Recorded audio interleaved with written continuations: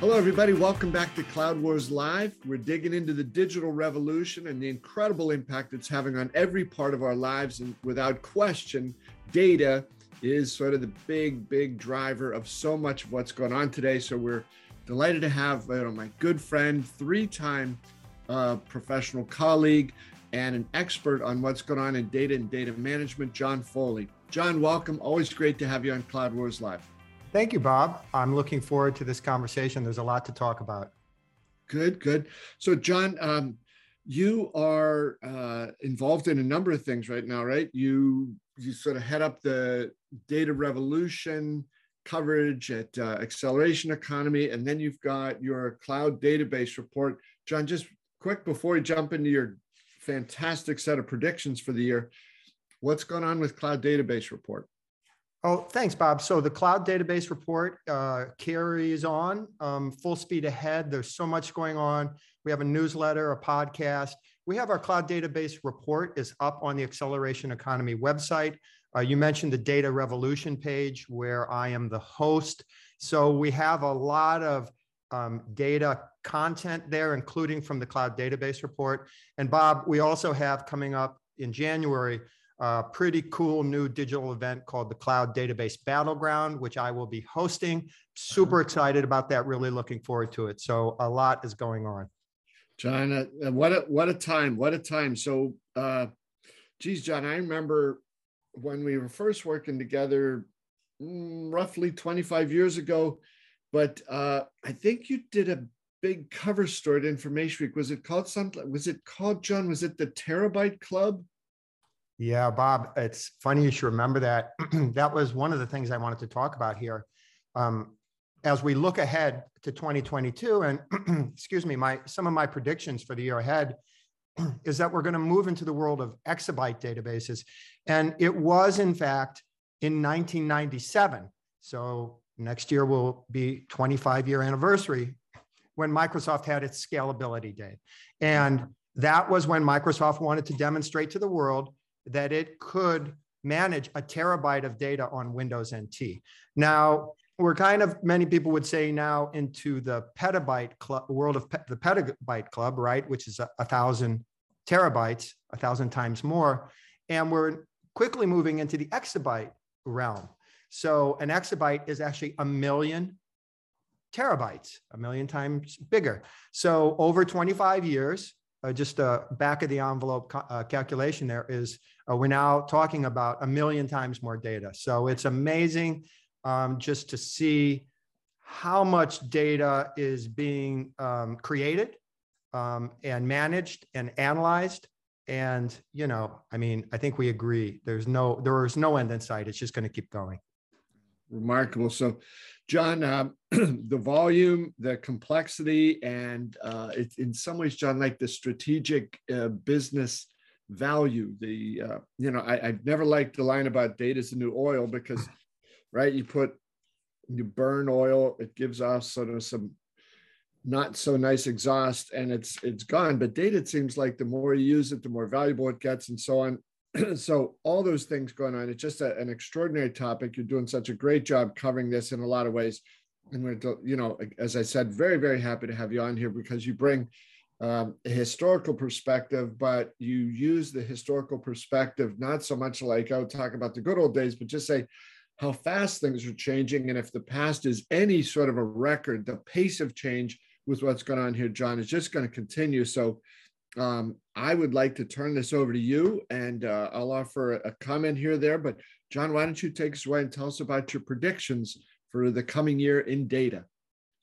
Awesome, Bob. I'd love to do that. I'm going to kind of put things into two broad buckets here. One is the competitive landscape, which is a big part of the conversation right now. And then secondly, let's talk about the technology, innovation, and architecture. But before I do, Bob, let me just kind of lay the groundwork here, kind of reflecting back on time. And I'll be quick about this, but in my mind, there are three tenets of the world of databases and data management that pretty much don't change. They've been true going back into the 90s when I was covering, the original kind of big enterprise data warehouses. Okay, so one, data volumes keep growing in size and complexity. That seems to be always true. Two, business leaders are always looking for new ways to extract value from data. And they realize that they really haven't mastered that. So it's an ongoing process. And third is all about data security and governance. It's just so vital. It has to be a part of the conversation. And mistakes are costly if you don't get it right. So those are what I call the 3 tenets. I could have talked about those 25 years ago. I'm talking about them today, and we could talk about them 10 years from now, probably still true. Okay. So should we get into the competitive landscape, Bob? Yes, sir, John. Sounds good. Sounds good. All right. So let's see. For my cloud predictions 2022, I make the point that the immovable objects are meeting irresistible forces. And by immovable objects, I mean the incumbents. And by irresistible forces, I mean the startups. So everywhere you look in the database industry now, you just see this, I don't know if you want to call it a tug of war, a cloud war, a battleground. There's just this competitive, a constant competitive motion between the traditional database companies, Oracle, Teradata, SAP, IBM, and the up and coming newcomers. And, the thing is, often you can see some churn here, right? Where the newcomers, the startups are displacing the traditional companies. But that's harder to do in the world of databases because the big traditional players are deeply rooted. Their systems are deeply rooted. The assets that they manage are so vital to business. Bob, we've talked about how difficult it can be to do database migrations from one platform to another. So this is a big part of what we see going on. I'm sure we're going to continue to see this. And where I'm sitting, there's hardly a day that passes that I don't learn about a new startup in the world of data management. So that's a big thing, Bob. John, real quick, a question on that too. So the irresistible forces coming in of these new, in some ways, startups or early stage firms. As I've read some of your coverage on the Cloud Database Report, one of the things that has really made my head spin was the funding, the levels of funding behind some of these companies that, most of us, I think, either have not heard of or only know a little bit about. But I mean, it is not like, they got 20 million here or 50 million there. It is hundreds of millions of dollars, John, in a couple of cases, over $1 billion in funding. Yeah. Well, so Bob, I put it broadly under the banner of follow the money, right? So you're right. We see a lot of venture funding all the way from seed rounds to later stage rounds, the $1 billion plus valuations. And that has been a big theme in 2021, and there's no question it will continue to be into the new year. I don't know if you noticed in the last week or so, Bloomberg did a piece referring to Databricks as a $38 billion startup, which I thought was kind of interesting because the occasion for that was Databricks has started its own venture fund, which is not that unusual in the world of established companies, but Databricks is still quote unquote a startup, and they've already got their own venture fund, which is interesting because they're trying to build kind of an ecosystem, trying to nurture business around their platform and this data lake model that they use. So this is part of that whole competitive landscape, Bob, that I mentioned at the beginning here. Another thing I would say is it seems as though the big 3 cloud providers, AWS, Google Cloud, and Microsoft Azure, are becoming kind of like the big 3 database cloud providers. They're really becoming a center of gravity in the industry. Now, this is no disrespect intended for Oracle. Oracle's a great company, and I think by many measures, the top player in the industry when it comes to market share. But the big 3 cloud providers just really are building very quickly these layers of technology that work with their databases, and they're offering many different database options. So wherever you look in the world of what I call modern data management, multi-cloud is becoming fundamental. It's table stakes, and many of the technologies now have to play across those three platforms. Mm-hmm. John, again, the power coming from the immovable forces, the incumbents in some way, even though Google Cloud and Amazon are 20 years old, about that. So they're like, in some sports now, there's somebody says, well, so-and-so is 24 years old, he or she is into, getting into the gray hair years. It's nuts what's going on. But John, the other thing too, that I think is so wild about some of those numbers you mentioned, like with Databricks, the $38 billion startup and so on, it seems like these companies, with first of all, the funding they have behind them, they've spent the vast majority of that, right? Just developing the products, on the engineering, coming up with these, technological innovations, and then getting ready. They're only just now starting to crack the surface. So as these companies emerge and start to make some noise about who they are and what they're doing and why that matters, they're going to have to now, they're not coming into this like saying, okay, I've got to figure out, what I do over the next 2 or 3 years. They're coming into this sort of fully formed.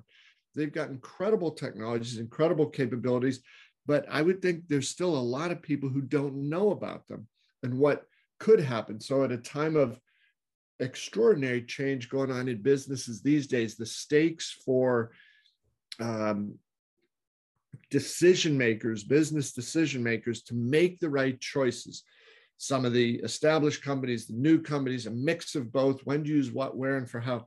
It's a pretty wild field, John. And I think that's why you bring such a unique perspective and a valuable perspective to this, because you're not trying to get in there and talk about whose code is superior to somebody else's. What are these trying to do? And given the business problems that customers have, which one of these could be the right choice for you? So what a remarkable, dynamic, highly competitive business.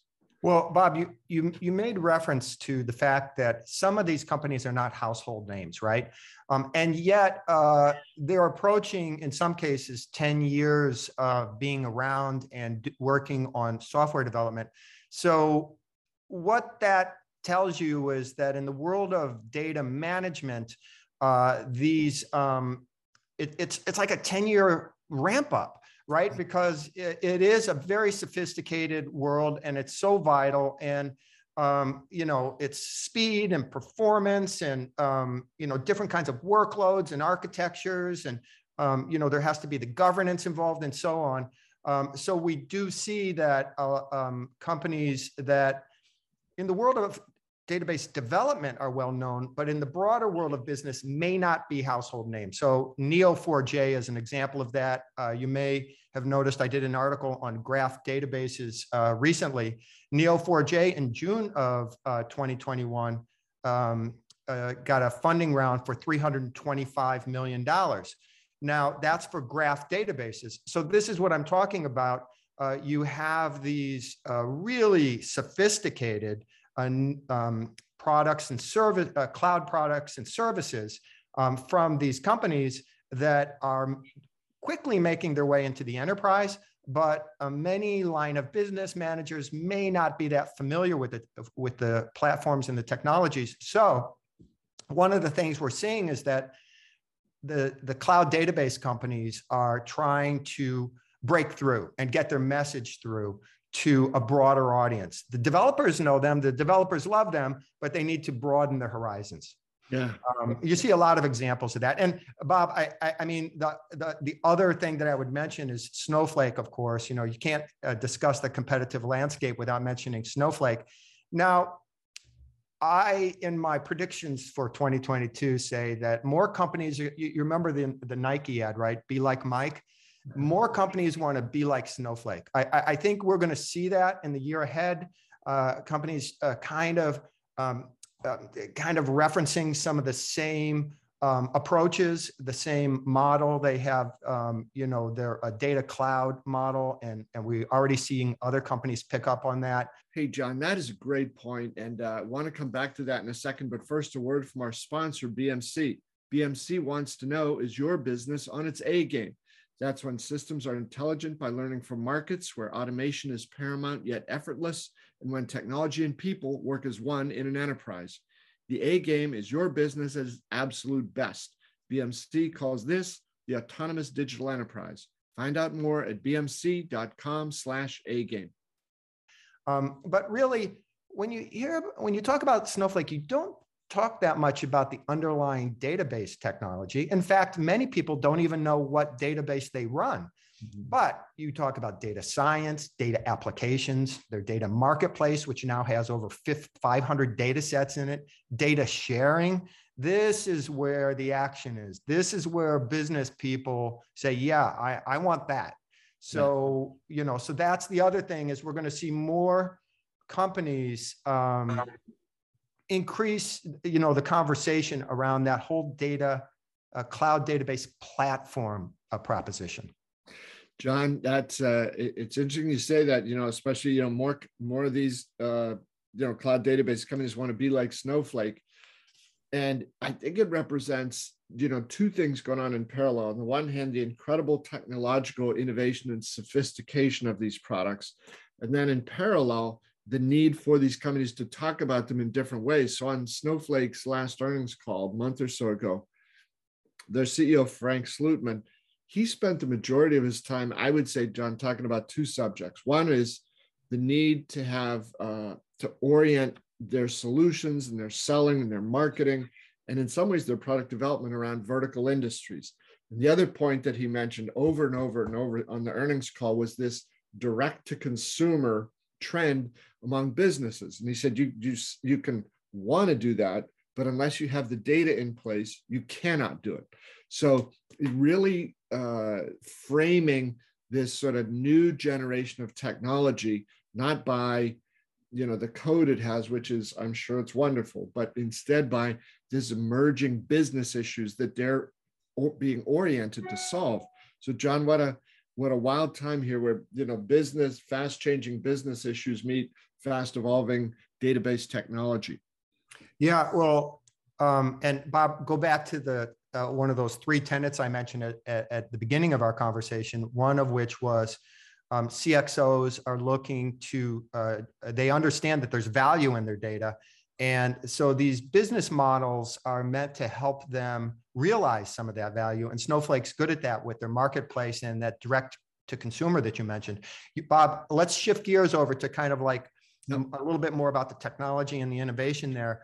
And you mentioned industry clouds. And I know in Cloud Wars and the acceleration economy, you write all the time now about industry clouds. Well, this is also part of what's happening in the world of cloud databases. I guess it shouldn't be surprising, right? But we're beginning to see a lot of activity that is industry specific. So Google Cloud had their $1 billion 10-year partnership with the CME Group, which is the big global exchange. I think you may have written about yourself, AWS and Goldman Sachs, and the partnership they have there, which is called what? Financial Cloud for Data. So we are going to see, I know, in the year ahead, a lot of activity around these industries, and Snowflake is in this game as well, by the way. John, one of your predictions here is about data distribution becomes a business conversation, right? So going back to one of your three tenets, business people are trying to figure out, how do I get at this? But now they're really getting into that. What about how does data distribution play into that conversation? Well, so this is a perfect example of where I was saying earlier that the developers and the DBAs, the administrators, know all about this stuff. But now I'm saying that the business people are going to need to come into the conversation. So in the world of databases, the concept of a distributed data architecture is well understood. There's new technologies to enable that and make it a more automated thing. Developers will talk about sharding, for example, which is partitioning data to have it distributed out. But my point here with data distribution becomes part of a business conversation is that lines of business, first of all, they need to know where their data is, right? So there are regulations which will force them to know that. But there's more to it than that. We saw recently yet another global outage, cloud service outage. So there becomes the resilience part of it. You know, you need to build resiliency into your data architecture, and distributed data is a way to do that. There's also customer responsiveness and response time. So if you have a customer overseas somewhere, it may, and let's say that customer prefers to run on AWS, or maybe they prefer to run on Google Cloud or Microsoft or another cloud platform. You want the ability to be able to build applications that are in proximity to your global customers.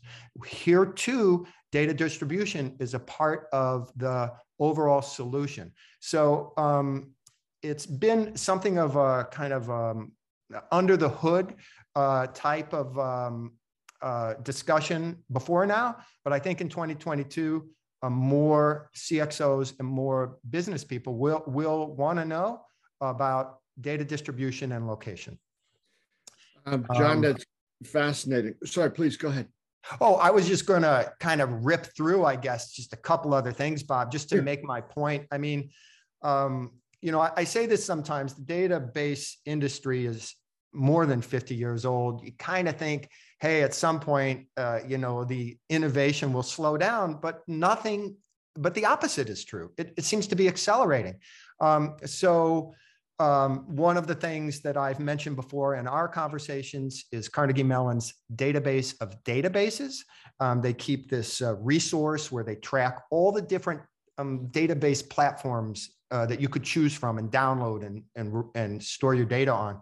And there were more than 700 of those this year in 2021. And I'm saying that you can see the direction things are headed. There are going to be more than 800 of these database systems out there in 2022. So that's just like shows that the innovation, the drive to do purpose-built databases continues to go on. You know, one of the most recent examples we have is at AWS's reInvent conference. They had, I mean, Bob, I stopped counting at 50 press releases. I mean, there were so many announcements coming out of there. But what's interesting to me is there were tools and services for database migrations. There were new serverless offerings, and serverless is like a big trend right now. It's automating the provisioning of databases. They offered new capabilities like cross-region data sharing. So like everywhere, and that's just AWS. The other cloud database providers likewise have just a constant stream of innovations coming out. So we're, you know, in my role as an analyst and as a journalist, it can be hard to keep up with all this innovation, but it's going to carry us forward into the new year, which means a lot of new choices and a lot of new ways of working for businesses. John, you know, there was one other thing I wanted to ask you about here. You know, the 800 numbers, it's hard to get your head around that, but in some ways, I guess it's a technological ploy. In other ways, it's a marketing ploy. But your point about databases are free forever. What's going on there, and where do you think that's headed?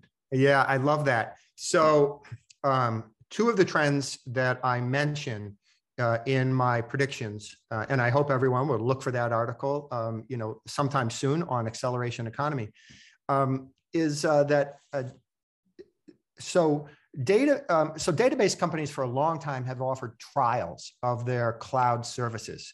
That was a way to bring developers in, let them kind of get familiar with the cloud services, give it a try, see what it was like. And then after a month or so, your trial would run out and you'd have to get out the credit card and sign up for the service.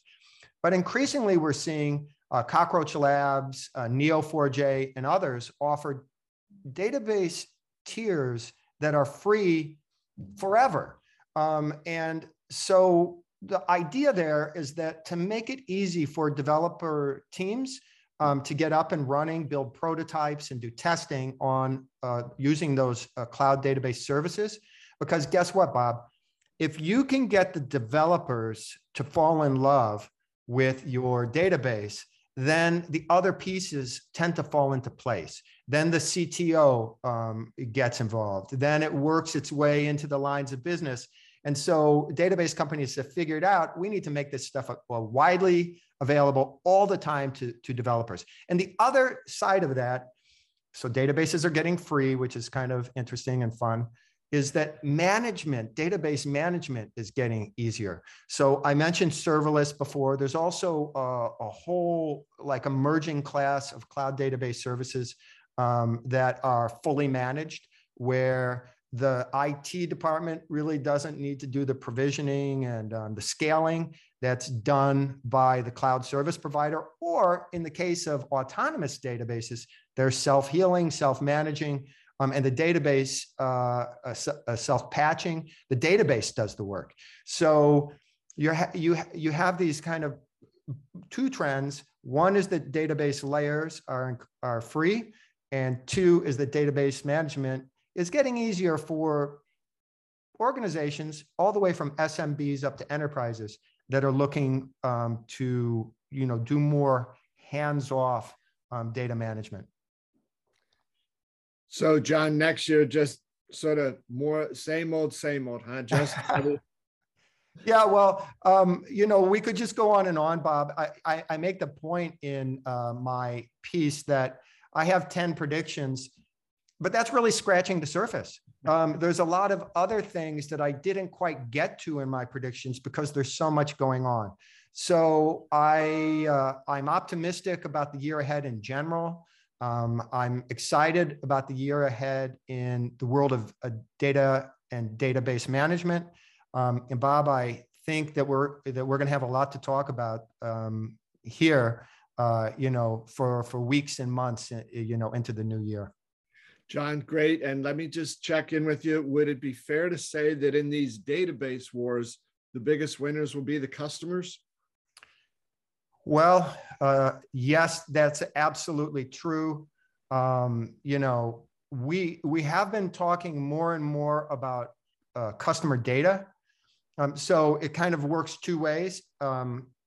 Just the value that companies place on customer data and the way they protect it and manage it is becoming really a top priority.